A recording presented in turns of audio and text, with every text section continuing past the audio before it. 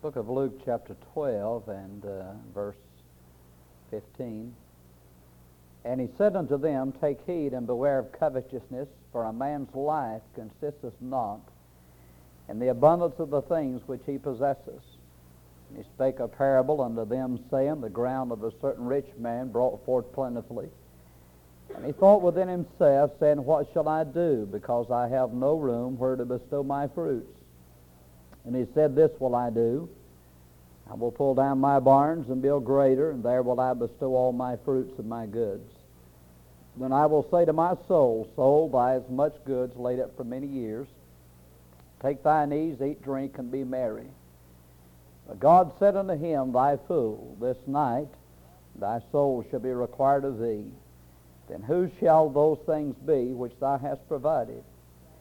So is he that layeth up treasure for himself, and is not rich toward God. Let us bow together for prayer. Our Heavenly Father, as I bow in your presence today, and Lord, I just want to thank you for another opportunity that you've given to preach the Word of God. And Lord, I realize that of myself I could do nothing. Lord, I just desire to be a vessel that you would use today. I pray, oh God, you would speak to my heart and the hearts of those who will listen. Lord, give me the very words to say. Empower me with your Holy Spirit. Give me physical strength. And I pray that the Lord Jesus will get the glory. Meet the need of every heart today. In Jesus' name, amen. I want to speak to you today on the subject of misplaced values. The word value means that which renders anything desirable or useful. Valuable means having real worth, possessing useful qualities. We think of that we value, we think of that has real worth to us. You know, I was thinking about this and about what our values are. We talk about people's values. We're talking about the things that are worthwhile to them. And probably the most valuable thing in most people's minds is their own life, and I think that is indicated by the effort that we put forth to preserve life. We value life very highly. That we want to live. You know, we have songs today talking about heaven and all the hope that we have in the Lord Jesus. And death is a part of our life that we wish wasn't there. Death is unnatural. That's the reason it is so difficult for us, because it's an unnatural part of life. God made us to live forever. He didn't make us to die. Sin brought death, but we value life very much. Then probably next to life, I guess we value our families, that we place our family's welfare and all at a very high level, or at least we ought to, I think, rightly so. And then, comes down the line. Probably is the economic welfare is high on the list of most people. It really ought to be low on the list, as we see from the parable here, but it is way up there, as evidenced in the news and all the economic situation. And people think about that because they're thinking about their own well-being and happiness and their own job security and whatever. That becomes very important. Value. Well, what should be the most valuable thing? Where should our values be? When we talk about a person's values, at the top of the list ought to be the Lord. You know, because without Him, everything else just, has no foundation. It crumbles and falls. Without the Lord, we don't even have life, do they? The Bible said, in Him was life, and the life was the light of men. In Him we live and move and have our being. He gives to all life, breath, and all things. Even He sends the rain on the just and the unjust. So without God, nothing can exist. The Lord is the only one. Jehovah means He's the self-existent one. He doesn't need us. He doesn't need anything, but we do. And we cannot survive without the Lord. And, it's as we think about our values, and it is easy to get our values misplaced. And that's what happens here in the story. The Lord said, take heed and beware of covetousness. For a man's life consisteth not in the abundance of the things which he possesses. Now, the 10th commandment was, thou shalt not covet. And here, He said the life does not consist in what one possesses. You do not measure success according to one's possessions, but in our society, a lot of times that's done. That success is how much you make, and how nice a home you live in, and how nice a car you drive, and in society, they look at success in this way. But the Lord looks at it differently. He measures success in a different way. And He gives this parable. I heard a preacher preach one time, and he said that where the rich young ruler comes to Christ there and said, what must I do to inherit eternal life? And he has great riches, and the Lord tells him, sell whatever you have and give to the poor, and you'll have treasure in heaven. And then in Luke 16, it tells about the rich man died and was buried, and in hell he lifted up his eyes, being in torments. And then the story here in Luke 12, he said that's all the same man. But he's wrong. He's wrong. It's not the same man. And the reason is because this is a parable. And in Luke 16, it is not a parable. Although some try to teach it as a parable, it is not a parable. It is a real story, a real man named a real rich man, and a real man named Lazarus. But nevertheless, a parable is teaching a great truth. And he gives this story about this rich man and his ground bringing forth plentifully, and his decision about that. He said, what shall I do? I don't have anywhere to put all these things. I don't have sufficient storage capacity, so I'll pull down my barns and I'll build greater barns, and I'll say to my soul, soul, thou hast much goods laid up for many years, take thine ease, eat, drink, and be merry. And I want to say tonight that man never built one new barn. He had some good intentions. I think you need to adjust this a little bit, Bill. It's a little too loud. Or I'm too loud. I don't know. I don't know which. But anyway, he has these intentions, and the covetousness. He was not only covetous at the moment, but it governed his decisions for the future. God calls him a fool because he leaves God out of his life. And that night he died and went to hell. Misplaced values. Value is not in fame.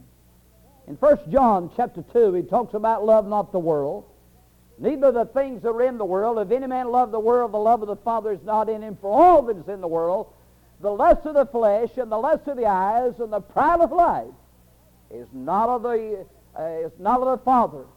And he says that the world passes away and the lust thereof, but he that doeth the will of God abideth forever.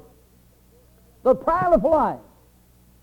That's what got our first parents in trouble. That's what brought the first sin upon, in heaven. The first sin on earth was in the Garden of Eden, but the first sin was committed by the devil. And he said he wanted, I want to ascend to heaven, I want to be God. And it was pride that caused him to fall. And the very same sin that the devil caused the devil to fall is the same sin that caused man to fall. And he comes there to Eve, and she saw the tree was good for food, pleasant to the eyes, a tree to be desired to make one wise, all three things, the lust of the flesh, lust of the eyes, and the pride of life. She took of the fruit thereof and did eat, and gave also unto her husband with her, and he did eat. But the devil says, you should be as gods, knowing good and evil. If you'll do this, you'll be just like God. And the sin of man is pride. And it's still the basic sin of the heart. And not many would admit it, but the basic reason that folks are not saved is because they want to be God themselves. They want to be their own little God. I want to run my life. I want to do what I want to do. I don't want to be under God's authority.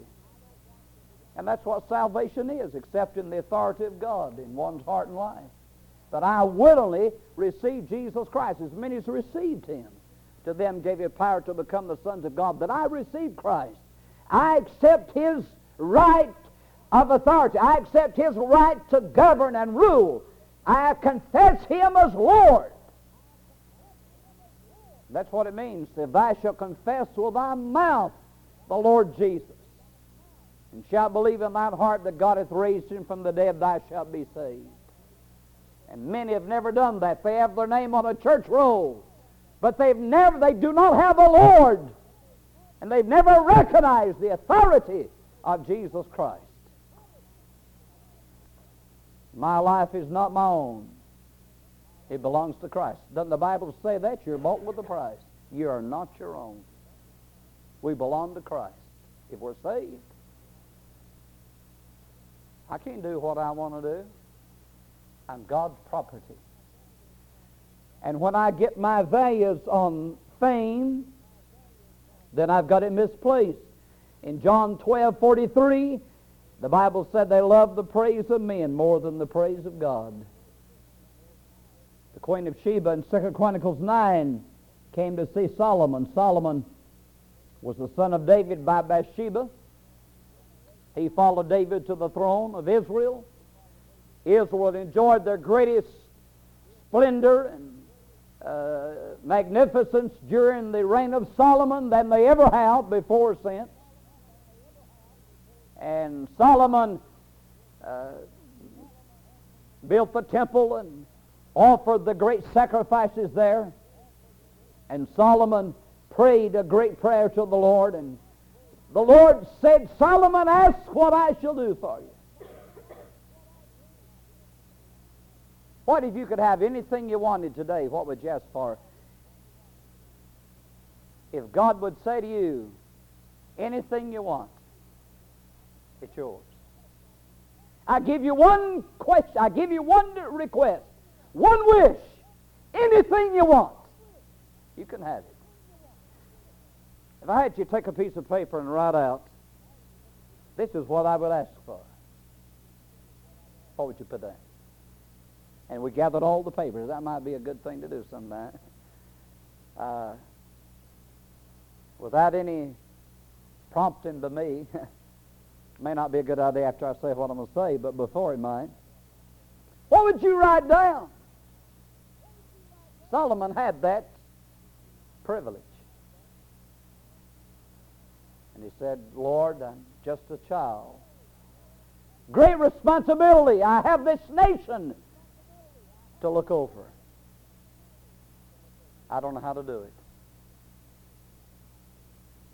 Grant me wisdom to lead them in the way. Basically what Solomon's saying is, God, give me the wisdom to lead them in the way that you do it. That's what I want. And the Bible said it pleased the Lord. He did not ask for long life. He didn't say, let me live to be 100 years of age. Let me live to be 200 years of age. Make me a rich man. Give me $1 million. But he said for wisdom, he put God first. Seek ye first the kingdom of God and his righteousness, and all these things shall be added unto you. Not only did he get his request of wisdom, but God said, because you did that, I'm going to give you long life and riches too. You didn't ask for them, but I'm going to give them to you just as a fringe benefit. And Solomon was the wisest man that's ever lived. You only have to read. We've been studying the book of Proverbs on Wednesday night. You only have to read that book. Of course, it's inspired by the Holy Spirit, but to understand his great wisdom. And the Queen of Sheba comes. She travels hundreds of miles. She had heard of the fame of Solomon, and she asked him hard questions. And when she left, she said, I heard about it, but the half was not told me. He said, it's twice better than I ever imagined. He was a wise man. But in spite of all of his wisdom, he made some bad decisions. Made some unwise decisions, especially when it come to women. And that's where many mess up, you know. Many men mess up, many women mess up. But in the area of faith, and he writes in the book of Ecclesiastes about it, and he said it was all vanity. In Ecclesiastes 12:13, fear God and keep his commandments, for this is the whole duty of man.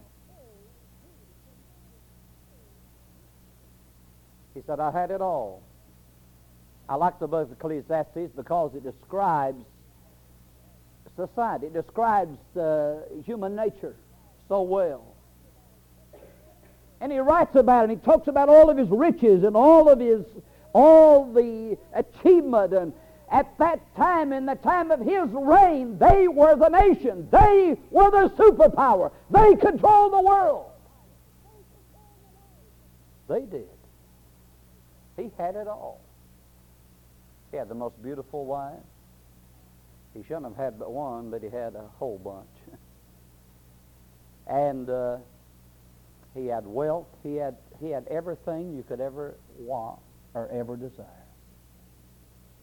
And he said the thing to do is fear God and keep his commandments. This is the whole duty of man. He said that's all of it. Put God first in your life.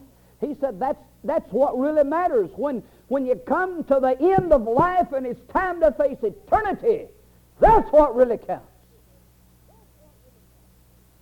But if we're not careful, we can get our values off on fame, achievement, then fortune. Proverbs 11:3 said, riches profit not in the day of wrath.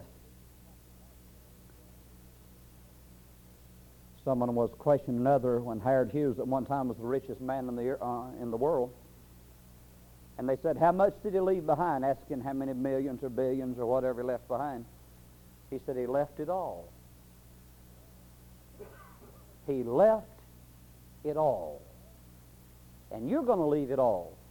And I'm going to leave it all. Don't get your values on fortune. Someone said their life's ambition was to make $1 million. When they got the first $1 million, they wanted the second $1 million twice as bad as they wanted the first $1 million. I've already started on my second $1 million. I just gave up on the first. Proverbs 23:4 said, labor not to be rich. He's simply telling us that's not where your value should be. Don't make that your life's ambition. Accept what God sends your way and use it for the glory of God. It's not a sin to be rich, but it's a sin to desire it. Some people, you read in the Bible about people that were rich, that were able to serve God and love God, but that's the exception, generally, rather than the rule. And Matthew 6:24 says, you cannot serve God and mammon. Fortune.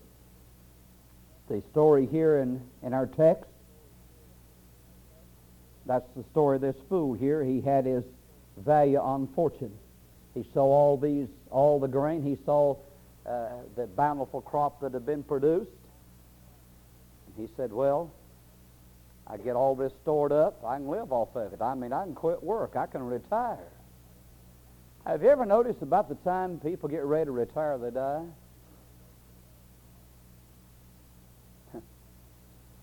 About the time you get to where you can live, it's time to die. Isn't that right? I mean, you get the house paid for and the kids, educated and married or whatever, I think I'm going to live a long time because I can't get mine married, but you get the house paid for and you get about to where you can settle back. It's time to leave here. And I think God's trying to tell us something. Don't let that be the purpose of life. And listen, our whole system is governed toward that. When I was in school, they said, get a good education, get a good education, get a good education. And that I believe you ought to. We have a Christian school here, and I believe in it. I believe it's very important. But what's the purpose for it? The purpose I was taught, so you can get a good job, so you can make a lot of money, so you can buy the material things of life. And that's the wrong motivation. That's not what life is about. That's not the purpose of life. And so fortune. Then fashion. Keeping up with the Joneses. I remember we were first married and moved to Catawba County. My wife worked with this lady, and her and her husband, they hadn't been married long either. We was living in a little round shack rental house. You could lay in the bed and feel the air blowing in through the walls. But they had a new house, a new car, a new truck, and new furniture. And they were so tight financially that if either one of them missed one day of work, they could not get sick. If either one of them missed one day of work, then they'd get behind on their payments. I'd rather live in a cave than to be under that kind of pressure. And young people today, they grow up, and they grow up with misplaced values. And they grow up, I want it now. I don't want to wait for it. I don't want to work 50 years, Mom and Dad did. I want it now. Give it to me now. And they put all this pressure and all this burden upon themselves. And many of the marriages don't survive, and that's one of the reasons. Because they got their values out of order. It's not, and I've said before, if you're not happy in a mobile home, you wouldn't be happy in a mansion. We lived right over here in this mobile home for several years there. Just as happy as there as I am now. You know. What can you do in a house? Eat, sleep, bathe, and, that's all you can do anywhere. That's all you need. Abraham was a wealthy man, but he lived in a tent. He lived in a tent. The Bible said he looked for a city that hath foundations, whose builder and maker was God. He got his values in order. He was looking for the next world. He wasn't trying to build an empire here. He was looking for it there.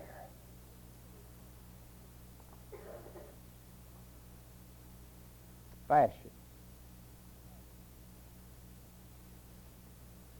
1 Corinthians 7:31, they that use this world is not abusing it, for the fashion of this world passes away.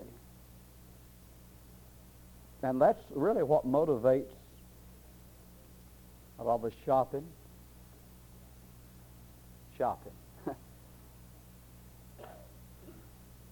Curse of mankind. You ladies love it, I know that. I just give up on shopping, gave it over to the women. I despise to shop. You know, if you want to punish me, just take me shopping.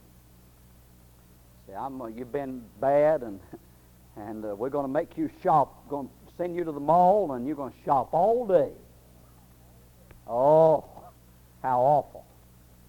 You know, the clothes we're going to wear. I believe our first motivation ought to be the Word of God, you know. What does God say? God says, for ladies, modest apparel, and I think it applies to men as well. And that ought to be the motivation. But people get their, you know, it's amazing. Folks can get their value on clothes. They're so taken in by, you know, what they wear. I got to have the latest, you know. I've got to wear the latest thing. I mean, I just wear it till it wears out. I mean, if it's not wore out, wear it. Some of my suits are kind of out of date, but I just still wear them. I don't know how long I've had this. It's still good. Fashion. Misplaced values. And then favor.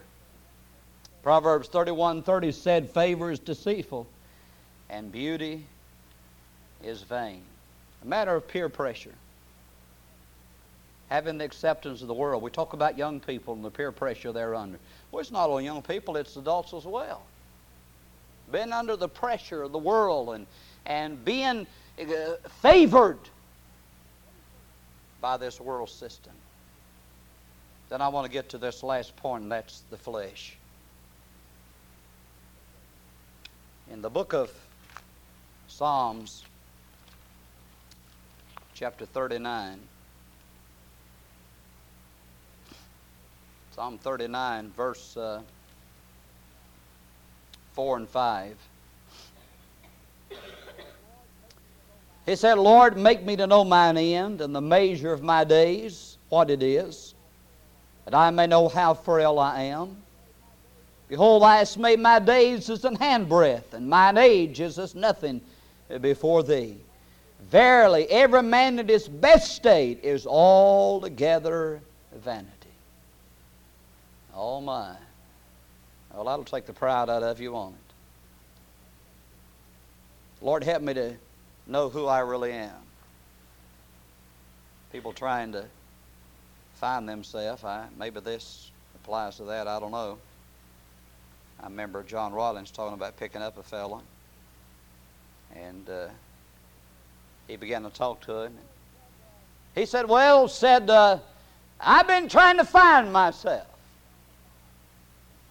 He said, well, I can help you with that. He says, you're right here in my car, sitting there in the seat. There's, there you are. But he was talking about something different, I guess. But when you really find yourself, you really find out who you are. You find out you're a sinner. And man at his best state is altogether vanity. A lot of these TV talk shows now, they're talking about trying to find the blame, why people are like they are, and all, society. I mean, they grew up in the slums, and their mom and dad mistreated them. And trying to blame society and trying to blame parents and trying to blame everybody. I'll tell you where the blame is. Man's a sinner. There's the problem. Man has a sin problem that needs fixing. And until God changes and does a work in a man's heart, he's not going to be any different. There's the problem, is sin. Man at his best state is altogether vanity. I think of the story of Esau. In Hebrews chapter 12 and verse 16 and 17, lest there be any fornicator or profane person as Esau, who for one morsel of meat sold his birthright, for you know how that afterward, when he would have inherited the blessing, he was rejected. For he found no place of repentance, though he sought it carefully with tears. You know the story of Esau and Jacob. They were twin boys. Esau was the firstborn, and they looked altogether different. Esau was hairy, real hairy like Billy. He's Billy says every time you talk about Esau and Jacob, I just know you're going to get me, so I might as well get him. But they were twin boys and totally different in appearance and everything else. I mean, Esau was really hairy. When I read that story, it's hard for me to imagine how hairy that fellow was. Because when he deceived, or Jacob deceived his father, who was blind at the time, and said, "I'm Esau," his mother killed the kid of the goats there, killed an animal, and put that animal skin on her son's hands there, and he fell of him, and he says, "You must be Esau." I mean, he was really hairy, wasn't he? Really bad. I've never seen no one that hairy. And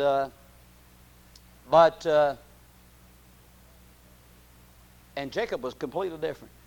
But the thing about it is their interest. Esau was a real man. I mean, he liked to hunt. He had to be all right. He was my kind of fella.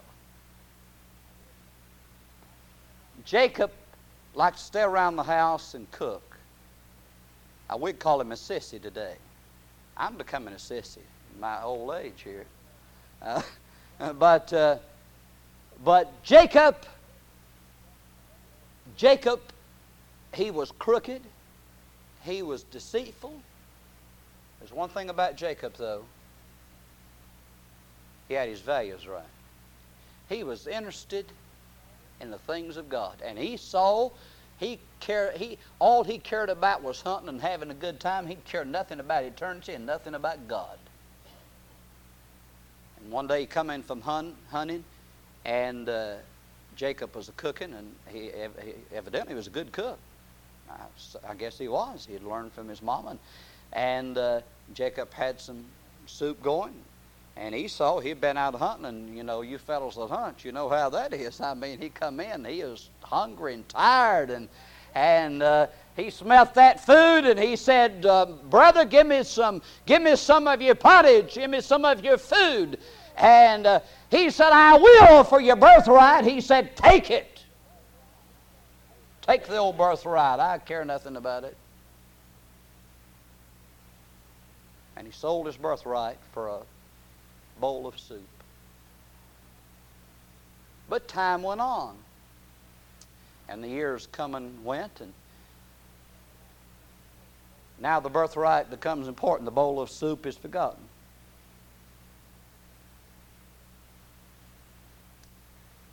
Come time for the blessing, and Jacob steals the blessing. Esau goes in and said, "Father, I've got the deer meat. I've got it fixed just like you like it. I've come for the blessing." And Esau was Isaac's favorite. He meant to give him the blessing. And Isaac said, "I'm sorry, but your brother's already got it. He's deceived and got it." And Esau begins to weep and cry, "Oh, Father, please!" He said, "I'm sorry, son. The blessing's gone." He sacrificed the eternal on the altar of the immediate. All he was concerned about was his own lustful desires at the time. And when it come time for eternity, the Bible said he found no place of repentance. He waited too late. And there's multitudes today in hell. There's multitudes in the fire that are begging for mercy, and there is none. They're begging for forgiveness, and there is none.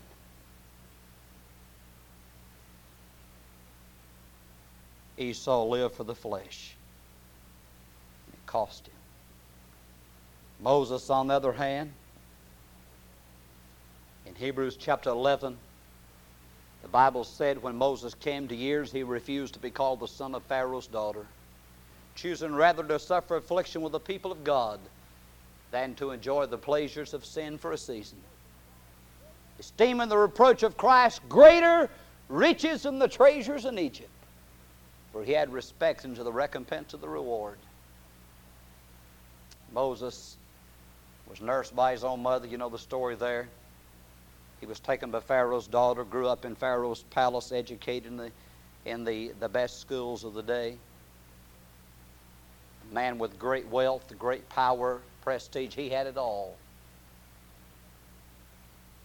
One day he had to make a choice.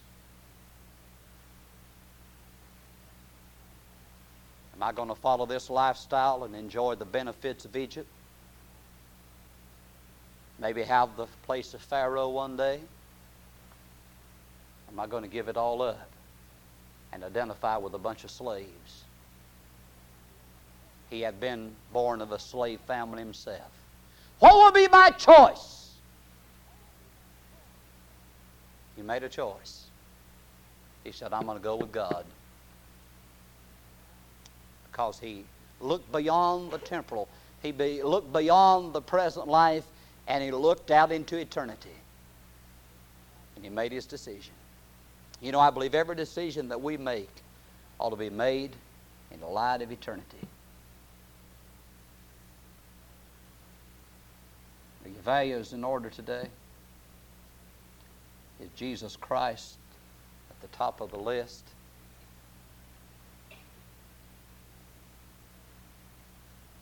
Do you consult him about the decisions of life? You ought to. Where's your values?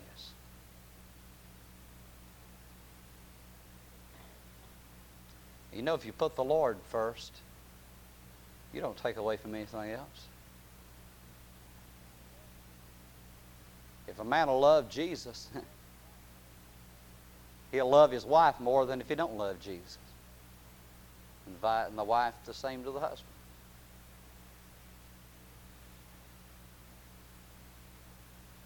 Value. Man's life does not consist in what he possesses. Man's life is measured in the light of eternity. And I've said many times before, what I do today will affect me 10,000 years from now, 10 million years from now. What I do today. Well, that puts it in a whole different perspective, don't it?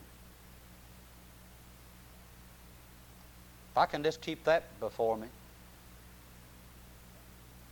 you know, it'll definitely affect my conduct and what I do for Christ. The fact is, the majority of people live their life without the first thought,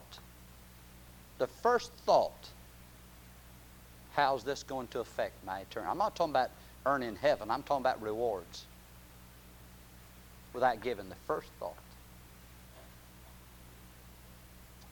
And that truth has driven me on plenty of times when my flesh didn't want to do nothing. Especially on soul winning visitation. I would have stayed at the house plenty of times. But I've got a God to meet. I've got an accounting day.